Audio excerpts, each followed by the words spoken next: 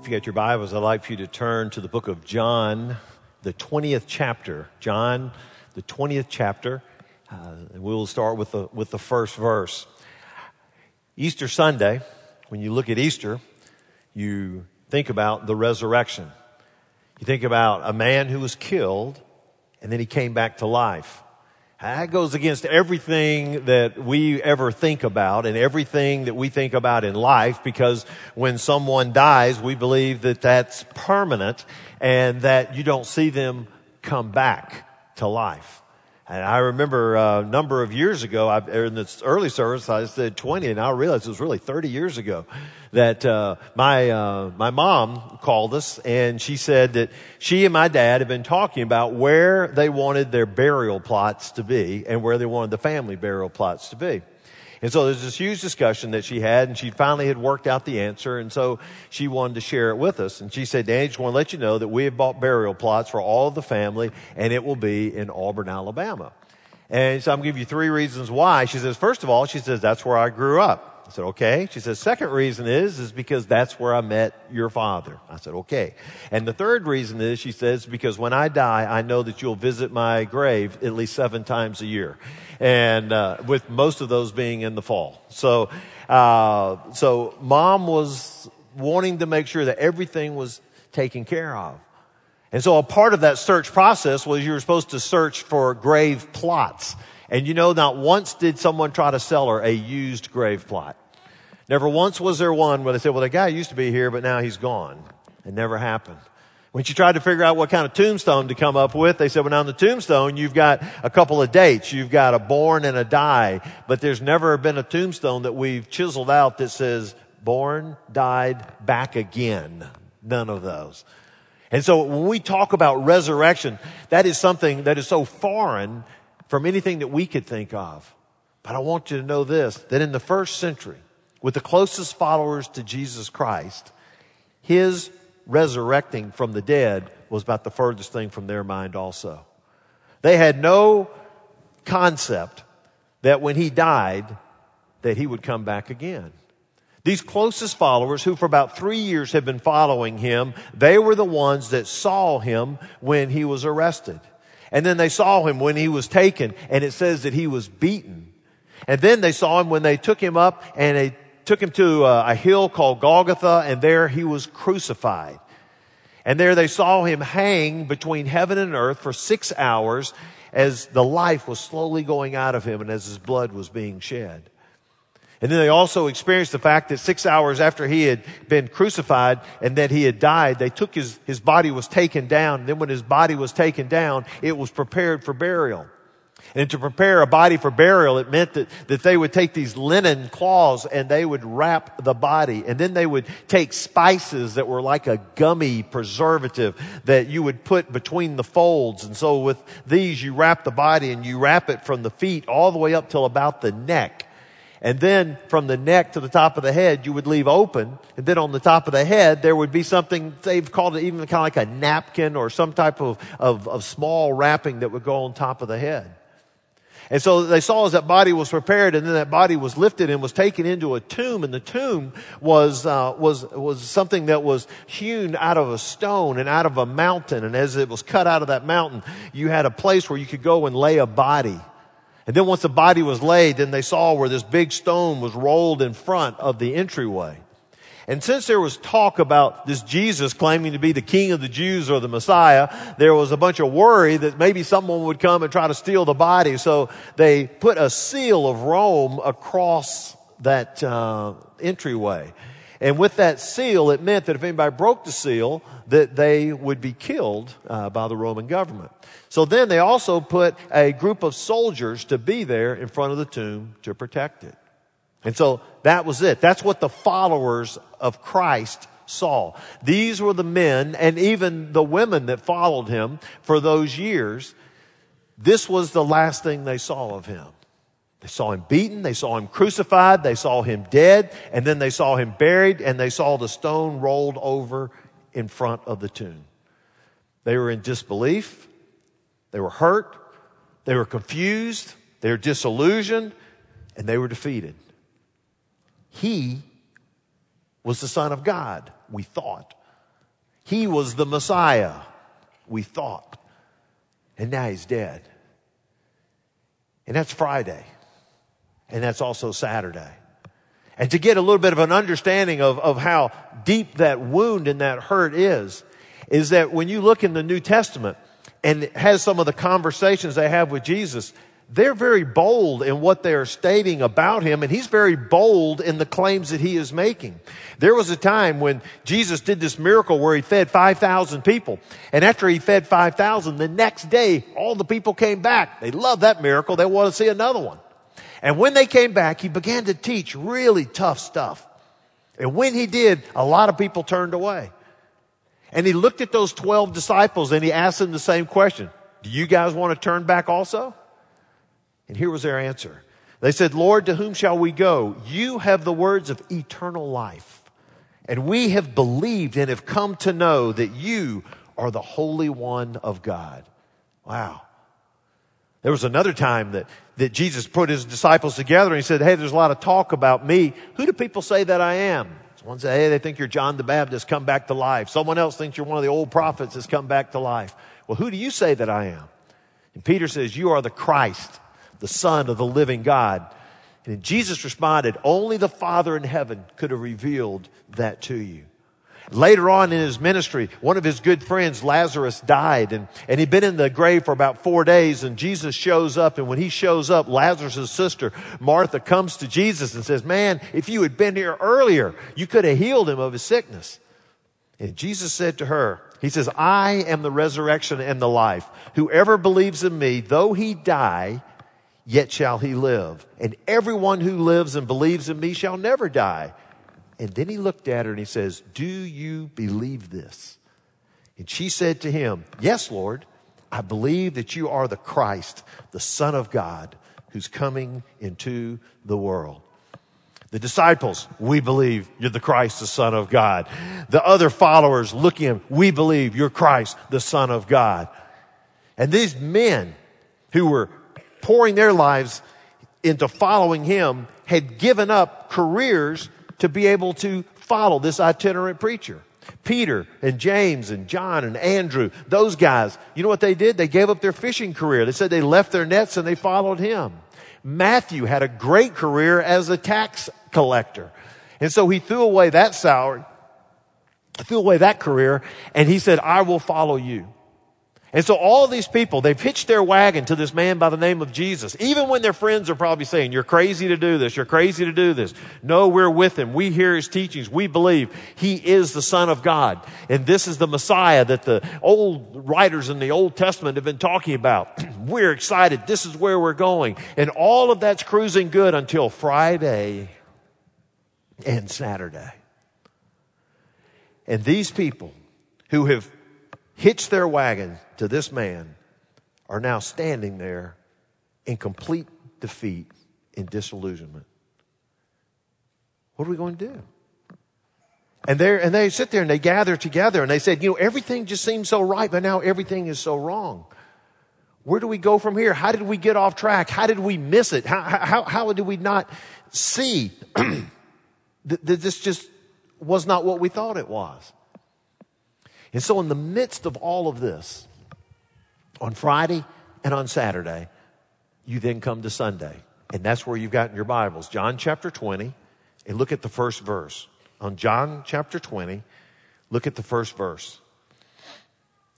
He says, now on the first day of the week, Mary Magdalene came to the tomb. That would be on Sunday. So on Friday, after he was buried and they rolled the stone over there, if you walked through that garden anytime on Friday, you saw that big rock in front of the tomb. And if on Saturday, if you were walking through that garden, you would have also seen that rock right in front of that tomb. But now it's on Sunday morning. And it says she came to the tomb early while it was still dark, and she saw that the stone had been taken away from the tomb. And so she ran and went to Simon Peter and the other disciple, the one whom Jesus loved, and she said to them, they have taken the Lord out of the tomb, and we do not know where they've laid him. So now her first thought is, tomb's empty. She peeks in there. There's no one in there. So she runs and talks to the disciples. She said, somebody stole the body. Somebody stole the body. And so Peter went out with the other disciple, and they were going toward the tomb. The other disciple is John. That's who's writing this. Verse 4. Both of them were running together, but the other disciple outran Peter and reached the tomb first. Just a side note that John wanted you to remember that he's a faster runner than Peter. So let him know that I outran Peter and I beat him right there. These guys are so competitive, okay? So he gets there. However, he says, and stooping to look in, he saw the linen cloths lying there, but he did not go in. Hey, but then Peter, he may be slow running, but he's quick going in. It says, then Simon Peter came, and following him, he went into the tomb. And he saw the linen cloths lying there. And the face cloth, which had been on Jesus' head, was not lying with the linen cloths, but was folded up in a place by itself.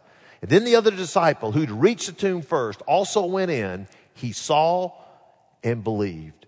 For as yet they did not understand the scripture that he must rise from the dead. And then they went back to their homes. Look at what took place. They went in there, and it says John stooped in and he saw, and what he saw, that word saw was more glanced. He just sort of glanced in and he saw the linen cloths lying there. Remember when I told you about how they wrapped the body?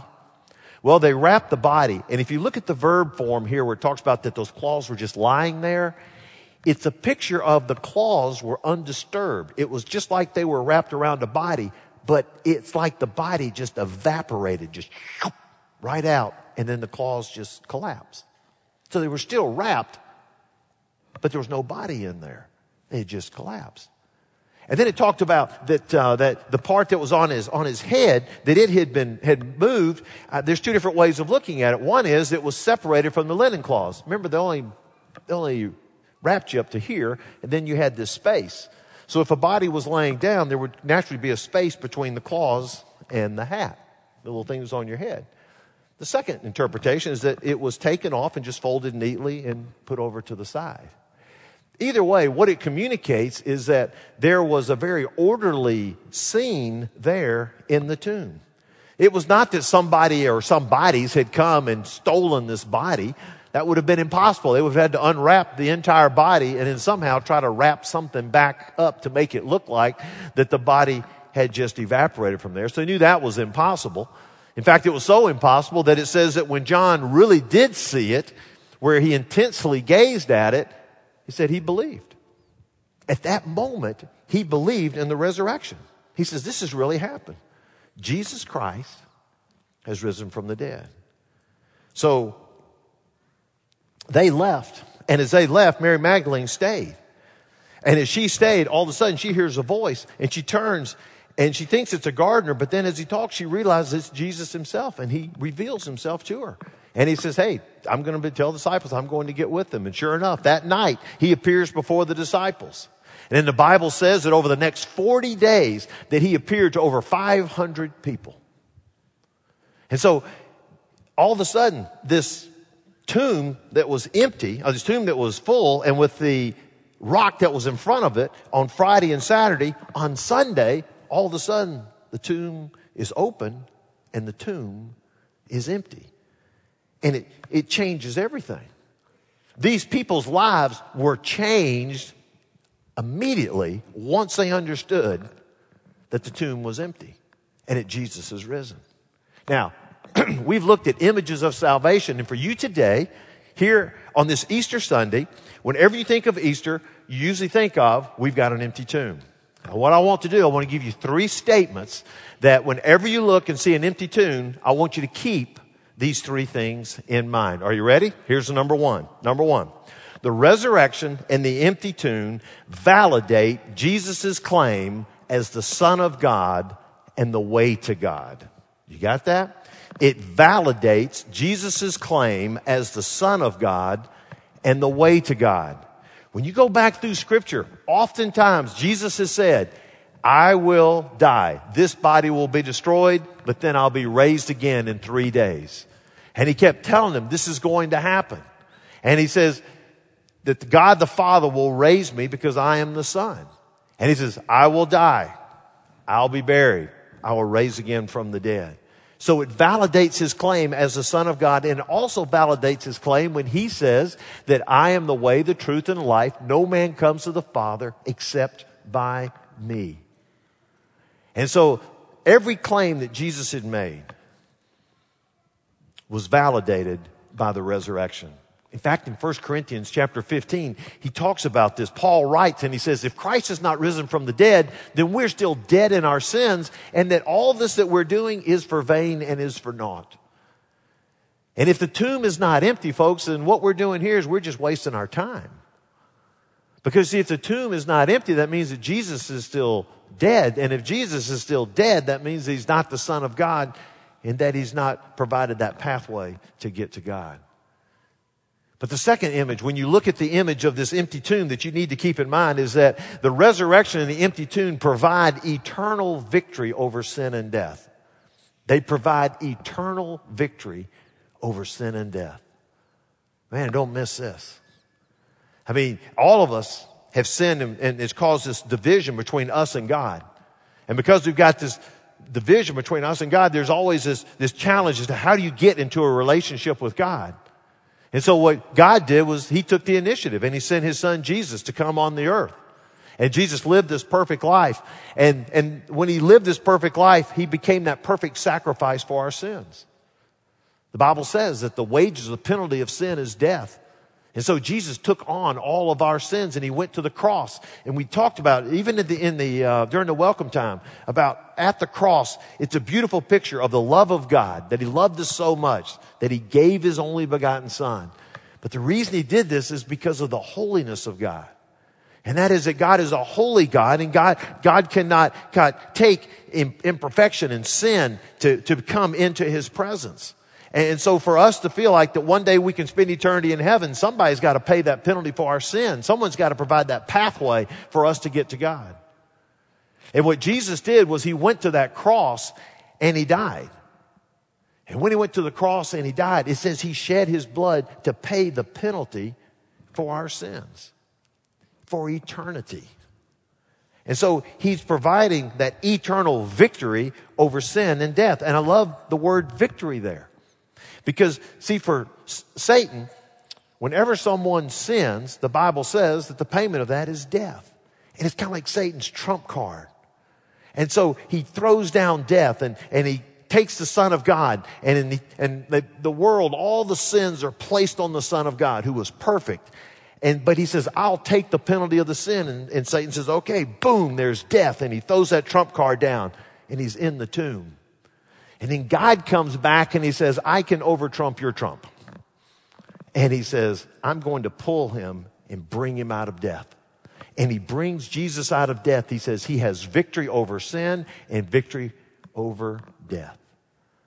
Now, once he got victory over death, when we begin to look at our life and say, I've got only so many years that I will live, and one day I will die and I'll step into eternity. Where will you spend eternity?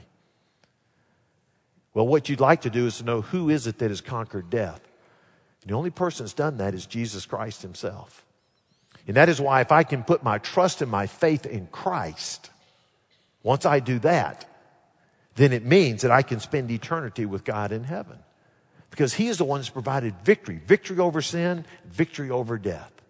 And that's why Easter is such an exciting time. And that's why when we look and we say the tomb is empty, it is because Jesus has risen from the dead and we have victory over sin, and we have victory over death. I've been a Christian since I was 8 years old. And there are times that because I've been a Christian that long, that I will look and see things that will, they can just kind of get rote to you and just get almost too accustomed to it. And I'll know that when I'll look at an image of the empty tomb, the first thing I will see is I think about salvation on there. And that's great. That's a wonderful thing to see. But then I will oftentimes forget that resurrection power that I can claim that will take me to heaven one day when I die is a power that is available for me every day. And that when you look at the empty tomb, yes, this is great for the by and by, but what about for the here and now? What does that do for me in the here and now? And what does that do for you? As you've come in on this Easter Sunday and you're part of this service and you hear this message and you say, okay, I'm hearing about the resurrection. And many times you've heard this message before of that Christ is risen from the dead.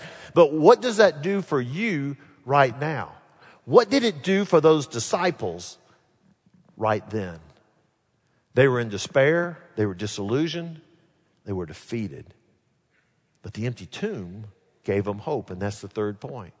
It'll give hope in the midst of despair, disillusionment, and defeat. It will give you hope in the midst of despair, disillusionment, and defeat. You can't really get much lower than they were. And yet when the empty tomb was a reality, it changed their life. You see, Christ's resurrection not only gives you hope for the future, but it gives you hope to handle your scars right now. And for those followers of Christ, it changed the way they lived their life right then. And for all those that followed him, when you read the New Testament, it changed their life right then.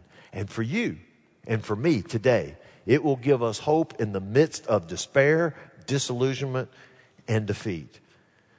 Now, I don't know where you are today, but there are different people with different situations sitting all over this worship center. For some of you, you've experienced a death.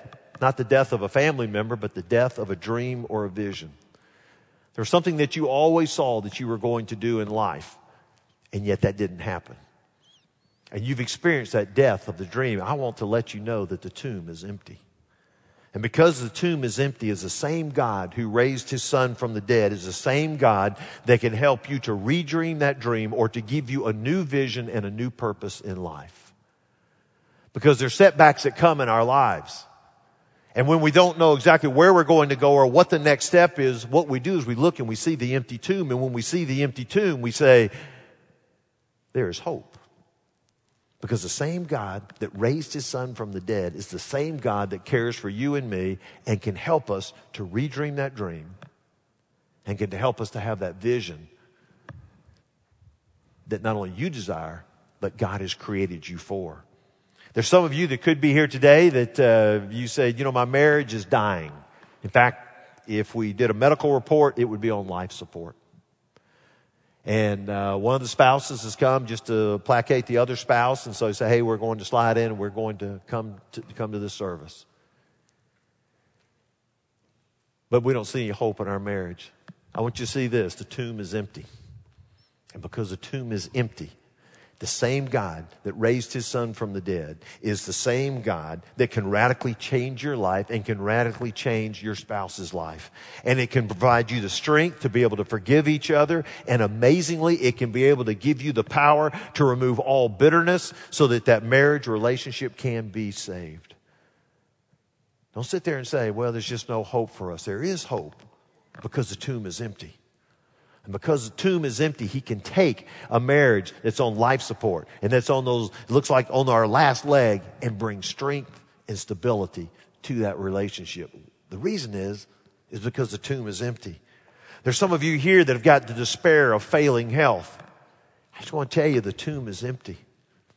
And the same God who raised his son from the dead is the same God that can bring healing to your body, or else he can give you strength to travel those last miles along this life and then usher you in to an assurance of heaven.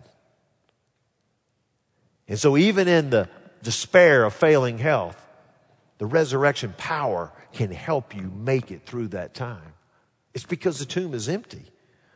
For some of you, there's a disillusionment. And you've got a disillusionment that things of this world, of money and houses and cars and power, that's what brings you satisfaction and the joy that you should have in life. You've got the former, but you don't have the latter. You got all the goods, you got all the stuff, but yes, when you put your arm around all the stuff and when you just take a few moments to look at your life, there's no joy there. And there's no satisfaction. The empty tomb serves as a reminder that the earthly stuff is just stuff. And that you were created for eternity to serve the one true God who is revealed in the Bible. And when you realize that the tomb is empty, you realize that there is more to life than just these things over here, but that I realize that there is a God, and a God who cares for me so much that not only did his son die on a cross, but he reached down and pulled him out of death, and he gave victory over sin and over death. And that must be a whole lot more important than just the stuff that I've got over here. And then what God can do is he can come into your life and he can energize your life and change your perspective. And he will tell you, he'll show you that you've got the stuff, but then he can show you how to keep that stuff in priority. And he can give you joy and a satisfaction. The reason he can do this is because the tomb is empty. And that gives you hope, even in the midst of all the disillusionment that you have there. For some of you, you've got the death of financial security. Either life situations or your investments have gone bad and they've shaken the foundation of your financial plans and your financial stability. I just want to tell you this. The tomb is empty, which means there is hope. In Philippians 4:19, it says, "My God shall supply all your needs according to his riches in Christ Jesus." That doesn't mean that God is your banker that's going to give you money for all your needs. But what it does say is that if you will trust him, he will supply all your needs. You trust him, he will supply all your needs. And he'll do it in various different ways. But if you're putting all of your hope in financial stability and now all of a sudden the legs have been kicked out from under you and you're saying, where do I go? What do I do? I just got good news for you. The tomb is empty. And because the tomb is empty, that glorious, wonderful God says that I can take care and supply your every need. The tomb is empty, and God is alive and well. For some of you, you've got a life of really despair and defeat. I had that tear off, and I said, just write one word for your life. Some of you would write despair. Some of you would write defeat. Well, I've got good news for you. The tomb is empty. And one of the most paralyzing mistakes that we make is thinking that our problems somehow disqualify us from serving God. I'm reading a book by Mark Batterson, and it's called The Lion in the Pit on a Snowy Day. And he makes a statement in there that just resonated with me. And he says this: God is in the business of recycling our pain and using it for someone else's gain. Now look at that. God is in the business of recycling our pain and using it for someone else's gain. You see, if you've got a life of defeat and despair, of things that have happened in your life that you don't feel good about, that you're crushed about, God wants to redeem that adversity that you've experienced, and he wants to recycle that adversity and turn it into ministry. That means if you go through a painful divorce or the death of a child or destructive addiction, God can help you to climb out of that pit so you can help other people in similar circumstances. There are people that I will cross paths with and people that will walk in the doors of this church that will look me in the eye and say, you have no idea what I've done in my life. You have no idea the pit of hell that I'm living in, and there's nothing that God can do for me, and there's no way that God can use me. And that's just wrong. You know why? Because the tomb is empty. Because that tomb is empty, God can resurrect his son. I guarantee he can resurrect your life. And God loved his son, and he loved his son, and he loved you so much, and that's why his son died, is for you. So don't give me this thing about, well, there's no hope for me, because God loves you that much that he will reach down and will pull you out of defeat and pull you out of despair. And I love what Boyd Batterson is saying. He says that God is in the business of recycling our pain and using it for someone else's gain. And what that means is that you've done things. You've walked through some difficult times. And whether it was a divorce, and then all of a sudden you've gotten back and you've gotten right with God, and there's a redemption that has taken place. When there's someone else that's walking through that time of pain, God can take your experience and you can help somebody as they try to walk through those difficult times. When someone's had the death of a family member, especially a death of a child, having walked with people through that, the people that bring the greatest comfort is not so much myself. I'll do the best that I can to be used by God, but it's the people who've also experienced the death of a child, in which they've walked through those difficult times, and yet God has shown them a way to make it through it. They then come along and they use that adversity they experienced, and they recycle that pain for gain, and they help this couple as they walk through there. It happens in all areas of life, whether it's a financial collapse, whether it's the death of a loved one, whether it's a career transition, whether it's an addiction, any of these things. When you see people that have walked through these things and now have come into a strong walk with God, God will take that and will reshape that life and use that to be able to help others as they walk down that path. And the reason that happens is because the tomb is empty. That is why we cannot sit there and say, well, I've done the one wrong thing that God will never use me. No. God can always use you. God will always embrace you and bring you into His family. We repent of our sins, ask for forgiveness, come into a right relationship with Him. He can take you and take that life and set you up towards a purpose. The purpose that He's called you for. And the reason we do that is because the tomb is empty. And too often we see the tomb is empty and say, okay, I'm going to hitch my wagon to that because I know I can have eternal life. That's fine. You accept Christ as Savior. But as you walk through your life and you make mistakes and difficulties come and adversities come along the way, that same God that liked you, that saved you, is the same God that's going to help you through that time and take even some of that pain and use it to help others to walk through their life. You see, the tomb is empty. And because the tomb is empty, He will guide us through all of those times of despair and disillusionment and defeat. Because the tomb is empty, we can have new life. We can have new life. And that's the great joy about it. And that's why we rejoice so much at Easter. Because every time you look and say the tomb is empty, I know my Savior lives. And know that God has a purpose and a plan for my life. I love the story I read a long time ago, and it's a story from the All Saints Episcopal Church in Atlanta, Georgia. The pastor is Harry Pritchett Jr. And the pastor, Reverend Pritchett, tells the story about one of his favorite members. And it was a young man, a 9-year-old young boy by the name of Philip. And Philip had Down syndrome. And as a 9-year-old, he had some difficulties and some challenges. And so they didn't put him in a Sunday school class with the 9-year-olds. They put him in a Sunday school class with the 8-year-olds. And as he came in, he had some challenges, as you could imagine. And those 8-year-olds were not real merciful, as you can probably also imagine. And so they were constantly sort of picking at him and really making life a little difficult for him. But the Sunday school teacher had a project for them, and she was hoping this could help everyone. And it was right after Easter. And so right after Easter, she went and she got an egg similar to this. And she got an egg and she gave it to each one of the children. And she said, with the resurrection shows that we've got some new life. We've got something new and fresh.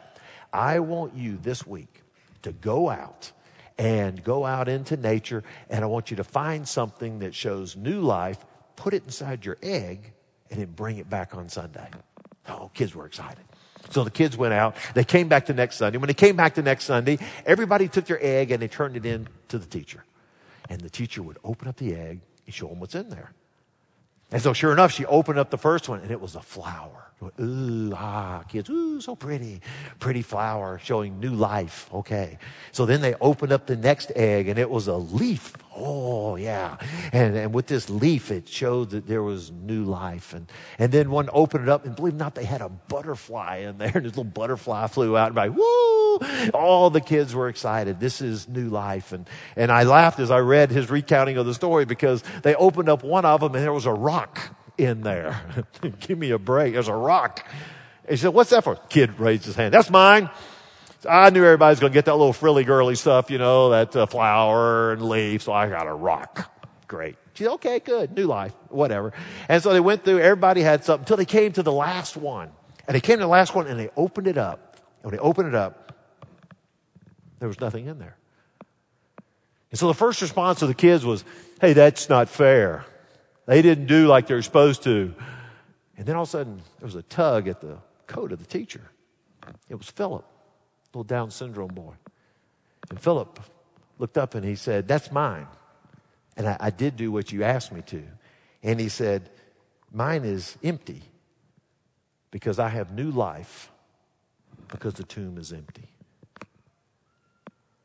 And they said for some reason that connected with all of those kids. And from that point forward, he was really accepted into the group. The difficult news is that the infections and the disease that were attacking him due to the Down syndrome and some of the abilities not to be able to fight off these diseases led to him getting sicker and sicker until that summer he died. And when Philip died, it was the first introduction to death for most of those 8-year-olds. And as they went to the funeral and they came to the funeral, there was an 8-year-old class made up of 9 8-year-olds that came walking into the funeral. But they didn't bring flowers. But each one of them brought an egg, an Easter egg like this. And it was empty. And each one went and placed it on top of the casket to be able to indicate to them that he really does have new life now, as he is there with the Father in heaven. Listen, Philip had it all correct, and that is the tomb is empty. And because the tomb is empty, we have new life. You have new life. You have new life in Christ. And if you have never entered into a relationship with him, it can happen on Easter Sunday today to where you have new life. For those who are believers and you trust in Christ as your Savior, you need to understand the tomb is still empty.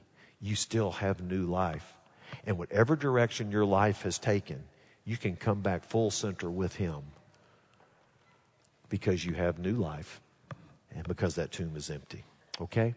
Let me ask you to bow your heads and close your eyes for just a moment. Heavenly Father, we are so thankful for this day and for Easter Sunday and for all that it means. We thank you for the resurrection of the dead and that you gave your Son to die on the cross for our sins. But then also, Father, you reached down and you brought him back from death. And because that tomb is empty, you give us new life. And so, Father, we want to pray today that as we come to the close of this service, that you will help us to understand that that new life is available for each one of us. And that as your Spirit speaks to our heart, that we be able to make the decision that is necessary. A decision that would change eternity. And may we make that today. For it is in Jesus' name we pray. Amen.